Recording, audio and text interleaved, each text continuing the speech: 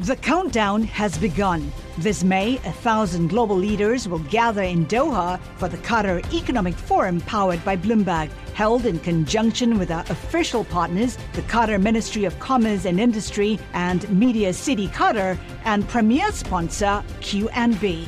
Join heads of state, influential ministers, and leading CEOs to make new connections and gain unique insights. Learn more at QatarEconomicForum.com. Welcome to the Bloomberg Markets Podcast. I'm Paul Sweeney, alongside my co-host, Matt Miller. Every business day, we bring you interviews from CEOs, market pros, and Bloomberg experts, along with essential market-moving news.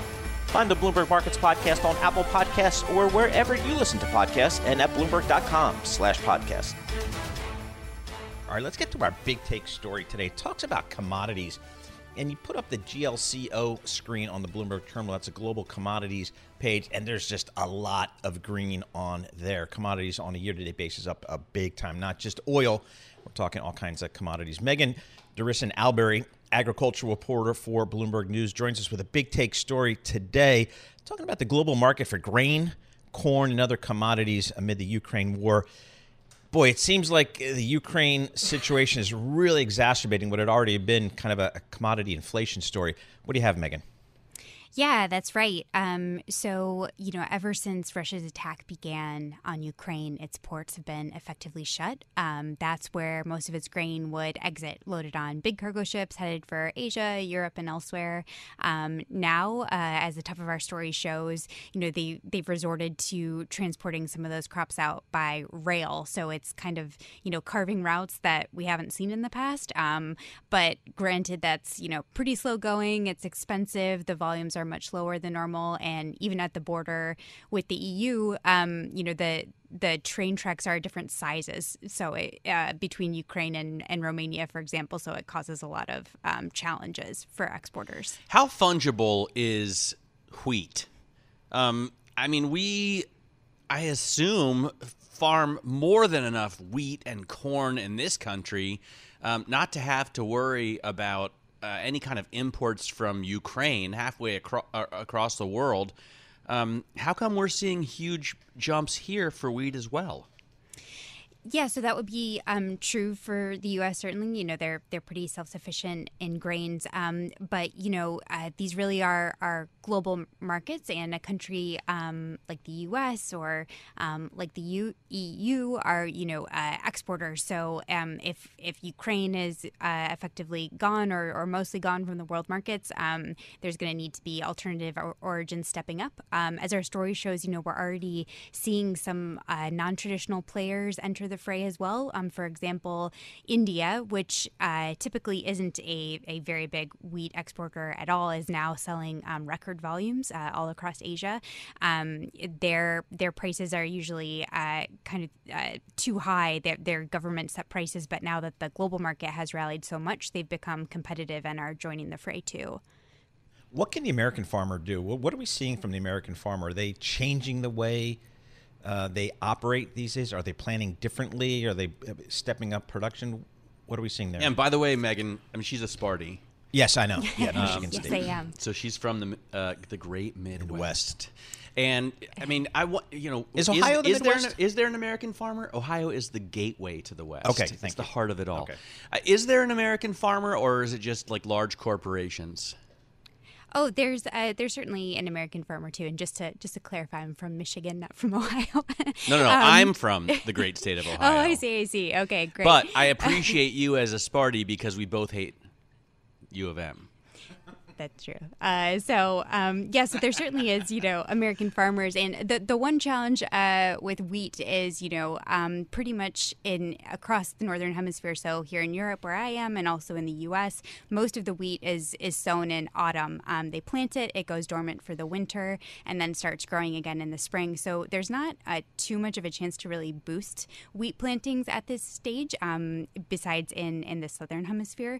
But in the U.S. as well, one of of the challenges is input costs are really high. Costs for fertilizer have been rising. We saw a USDA plantings report last week that showed U.S. farmers are actually going to cut back on corn plantings in favor of soybeans. And the extent was kind of a surprise to the market and has kept grain prices supported here going forward. So, there is rising crop prices, but farmers are facing challenges on the input side as well. So what is the expectation in the market, Megan, about any output from Ukraine? Are we assuming zero? Are we assuming 50%? Kind of how are we thinking about that? Analyst ranges are pretty wide at this point. It's unlikely to be zero. For example, the CEO of Kernel was on Bloomberg TV earlier today. He was expecting that Ukraine would produce something like a maximum of 60 million tons of grains and oilseed this year, but that compares to a record over 100 million tons last year. So it is a significant cutback, but the supply, could still be there. The challenge is, there's still obviously a lot of difficulties. I mean, the country is at war. There's challenges securing diesel, fertilizer, with occupied land. And even depending on what they can harvest this season, the challenge will still be what can they export. Ukraine and Russian wheat exports typically accelerate in the middle of the year when the next wheat harvests come in. If they can't do that as usual, that's, as our stories had from one analyst, that's kind of when the world's wheat shortfalls could come more into focus. All right, Megan, really good stuff. We appreciate that. Megan Durisan-Albury, agricultural reporter for Bloomberg News. The big take story talking about the global market for grain, corns, and other commodities amid the Ukraine war, a big, big issue. You can read more Bloomberg Big Take stories at Bloomberg.com/Big Take or on the terminal at NI Big Take Go. Collaborate for a greener future at the Bloomberg Green Festival, a groundbreaking celebration of the thinkers, doers, and innovators leading the way. From design and culture to technology, science, and entertainment. Hear from inspirational speakers and immerse yourself in climate solutions. July 10th through 13th in Seattle. Title sponsor, Amazon. Official airline, Alaska Airlines. Get 20% off using promo code Radio20 at BloombergLive.com/Green Festival. All right, let's talk about this market here. If you got some fresh money, what are you doing today? Akshata Balkari, equity analyst at Bruderman Asset Management, joins us. Akshata, thanks so much for taking the time here. If I got some fresh equity, maybe I got a little bit of a stimmy check that I haven't spent, where do I put it in the market? Oh, thank you guys for having me on. Definitely, we still recommend putting your money in the equity markets. And for us, we're long-term investors. So we're looking at, if there's a sell-off, you want to look for high-quality names. And, and those kind of names have high earnings visibility and strong underlying secular growth. And a lot of uncertain times, we like opportunities in healthcare, especially in like those ones that have really strong underlying secular growth in women's health, such as Organon, which is a pharmaceutical company that was spun off of Merck, or Progeny, which is a fertility benefits manager, and as well as managed healthcare, such as United Healthcare, that has large scale and a lot of population enrollments into their Medicare Advantage programs. Can I ask you about the midterm elections? Phil Orlando yesterday from Federated Hermes was telling us that, they expect a good, for the markets, not a political commentary, but a good outcome from the midterm elections in that we won't see much we'll see the government set up so that they can't really do anything. Yeah. Gridlock is good, although maybe it's bad for society. But does that play into it all, your picks? Because it strikes me that depending on the outcome, you could have a very different expectation for managed healthcare. For us, it's like the population dynamics too. If more and more people are getting older, you're looking at more people moving into the 65 plus buckets. And those people are going to be starting to be eligible for their Medicare, Medicaid programs and all of those different features. So in managed healthcare in general, we see a pickup on that end of, the higher spending for seniors 65 plus. As they start to get enrolled into these programs, that top line growth is going to pick up for managed healthcare companies, and specifically large ones like United Healthcare has that scale especially with a shift towards value-based care, to really take advantage of the large scale that it has to reduce its cost over a large number of people that are coming into these enrollments overall. We've got earnings coming up. How much does corporate America need to really deliver on the earnings front? What are you going to pay attention to? I mean, yes, Q1 earnings coming up, companies are able to maintain that growth and their hard margins are really going to be more in focus. According to FactSet, Q1 22 estimated earnings growth is around 4.7%. But what we've seen is those are we're looking at the similar factors. Are they able to maintain their growth and the margins in general? And we've seen that earnings estimates really have been quite resilient despite a number of macro headwinds that we've seen and faced recently. There's a huge number of them, be it inflation and geopolitical risks and whatnot. But earnings estimates combined with dividend yield and stock buybacks do leave a lot of room for positive returns, even if there's some level of multiple contraction due to some risks here. So for us, our long-term view on the S&P 500 remains strong with above average return potential that we see through 2026. What do you think about the big tech companies, the mega cap tech companies so widely held these days? I mean, we've seen there's some talk about recession risks coming up with inverted yield curves. Tech is an interesting place to be in. Your large mega cap companies, especially ones with a lot of subscription-related growth that has so much more visibility, like Adobe, for example. Tends to have this recurring revenue model that offers that more top-line visibility, and it makes it easier to track growth. So that's in Adobe, and companies like Amazon have that kind of feature, and it's easier to see. So those are still attractive names that we feel. So, Akshati, we've got WTI crude oil still over $100 a barrel, $103, and it's had such a great move. Has the energy play played out? It's hard to say. There is rising higher volatility and sharply higher oil prices. Going into a more uncertain environment, energy is probably a difficult sector to be in with the level of volatility underlying it. That said, again, it's hard to say what's exactly going to be driving it down immediately. But, we have seen the fact that, these are sharp higher oil prices. But yields are continuing to rise, and the Fed is tightening overall. So what we expect is, eventually a supply-demand issue kind of ease up a little bit, that should come back down. Akshata, thanks so much for joining us. Akshata Belkari, their equity analyst at Bruderman Asset Management.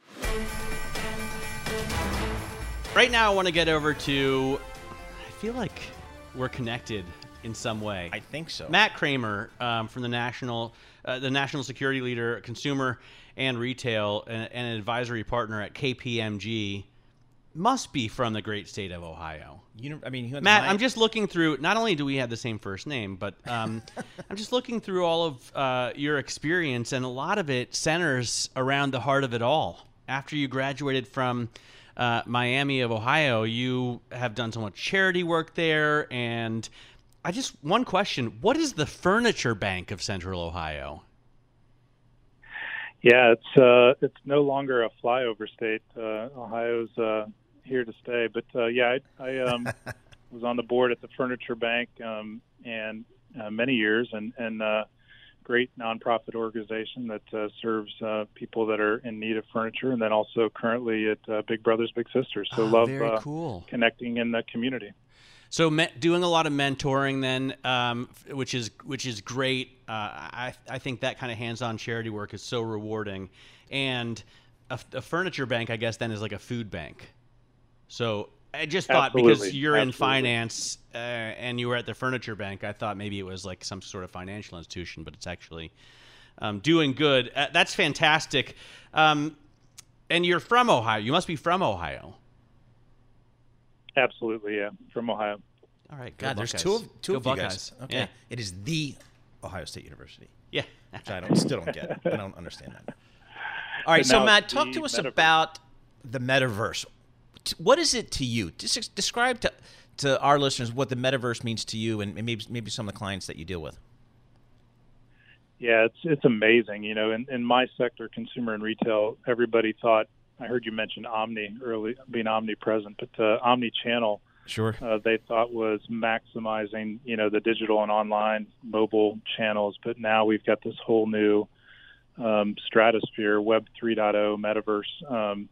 It's actually very exciting for, brand and marketing enthusiasts in this sector. It creates a whole new opportunity to express your brand. I think for consumers, you actually don't have to be yourself in the metaverse. You can be your alter ego. You can be whoever you want to be. So I think actually it's pretty exciting, very broad-based. And what companies are trying to figure out now is just how do I engage? But clearly from our survey, we surveyed 1,000 consumers. We think that's extremely relevant, is what you're finding is the future generations are most passionate about engaging in the metaverse. We found that generations Gen Y and millennials are very familiar in the mid 80%. And certainly also the people that are engaging in the metaverse also found that being friends in the metaverse is about half of the people thought it was just as good as in person, which kind of shocked me. So we're getting some data that's telling us that this is probably going to be on a hockey stick. I totally get it. As someone who's grown up playing video games, so I moved at a very young age to Berlin, and I had friends from Ohio who had moved to D.C. and some who were in Paris. And at the time, the Xbox was a new thing. And we couldn't afford to call each other on the phone all the time. So what we did was we all got Xboxes, and we could play Halo and talk to each other at the same time. That was my first, I think, kind of metaverse experience. Nice. But now everybody, or many people, have a metaverse experience in that you work from home and you live in kind of Zoom or Nexi or whatever it is. Can we have a broader definition of the metaverse? It doesn't have to be this kind of thing where you put on VR goggles and you go and play some fantasy game with wizards and goblins, right? Yeah, and it is the entry point now. I think people are certainly entering through gaming and through movies. I was talking to a CFO the other day, and it was a wake up call for him when his college age son was home, and he was spending almost daily time with his roommate who lived in Chicago and felt like they never left college together. They were engaging on a daily basis. But I also think the categories that are going to start to emerge beyond gaming and movies are really telling. In our survey, the next 3 were education, fitness, and events. So when you think of training and developing talent through using AR, VR devices, that's the current mechanism. I don't think that's always going to be the mechanism. Also, just building health and wellness into your culture. I frequently talk to people who are engaging in the metaverse via fitness, bike riding, and other activities.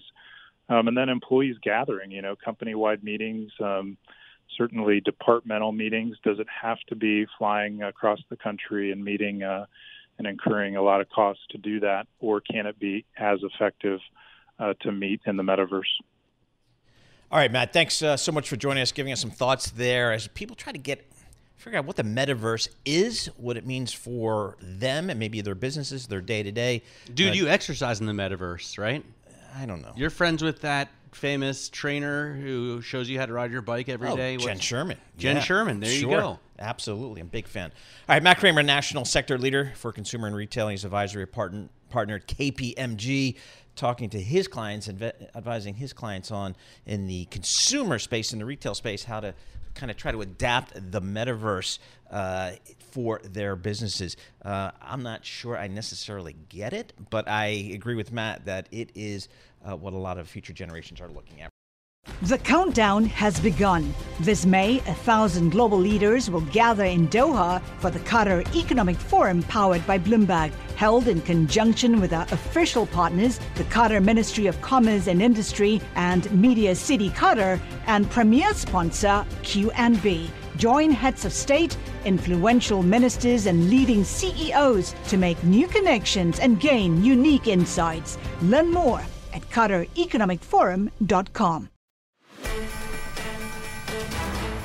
Wendy Thomas, CEO and president of SecureWorks. That's a NASDAQ-traded stock. The ticker is SC. as in Charlie WX. Wendy joins us. Wendy, give us your threat assessment, if you will, of kind of the cybersecurity landscape that we live in now. It seems like we haven't had any major breach recently. What's going on? Absolutely. And you're right. Russia's definitely been more constrained than anticipated. And we haven't seen the kind of widespread, really disruptive attacks outside of Ukraine that I think we all either expected or feared yet. What we saw was in the days kind of leading up to the physical military invasion, we did definitely see what we call wiper-type malware deployed in Ukraine. So think of malware that wipes data for fast damage versus trying to hold it hostage for a ransom.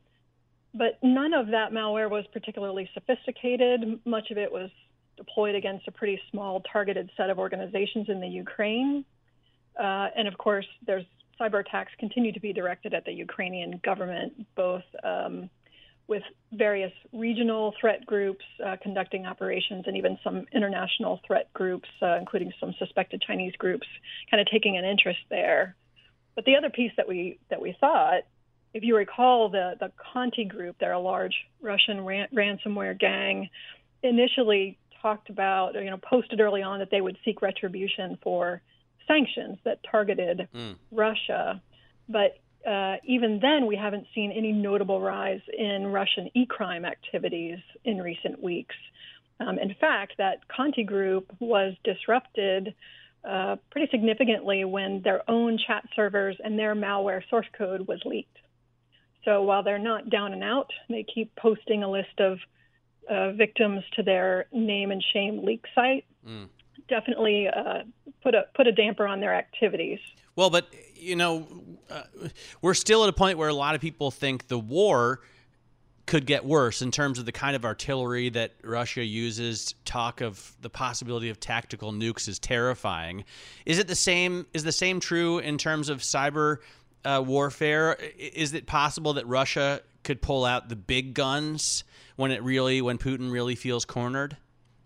And what would that look like? It is absolutely possible, and something that, frankly, we've been preparing for. And I think that's why you see so many advisories from the White House right now about advising organizations to be vigilant. Because while it's quiet right now, that could absolutely change rapidly. And if you wait until it starts happening to be prepared, it's obviously too late. What we have seen is that it could be that the focus right now around hacktivism is really distracting from the sort of U.S.-based companies. We certainly have seen a lot of conversation around retaliation attacks potentially focusing on businesses in the U.S. that, or NATO-affiliated country organizations, UK, U.S., that have either withdrawn from Russia or, frankly, from hacktivists that have not withdrawn from Russia. And so the concern there is not just those organizations, but all of their ecosystem partners, their suppliers that can access their systems that you're dependent on for your business to run. They can be an easy attack vector for your organization as well. So as Russia starts to deploy more sophisticated, potentially, malware for use, e-criminal groups tend to pick those up quickly in Russia and then use those for monetary gain against businesses globally. What do you advise your clients to do in terms of how should they be protecting themselves from a cyber perspective? Well, the good news is if you're already pursuing defenses against cyber attacks like ransomware, we definitely saw a lift in business and activity after the Colonial Pipeline incident, which just raised awareness again.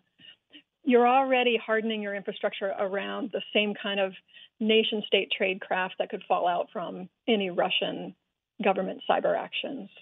So there's a few things that we talk to boards and executives about quite a bit. That is being brilliant at the basics, because the reality is that e-criminals who use nation-state tradecraft, it is all about monetary reward. So if we don't protect ourselves, we keep the cycle going, crime pays, and it just fuels these cyber gangs to continue the attacks. So we talk about being brilliant at the basics, really across three things.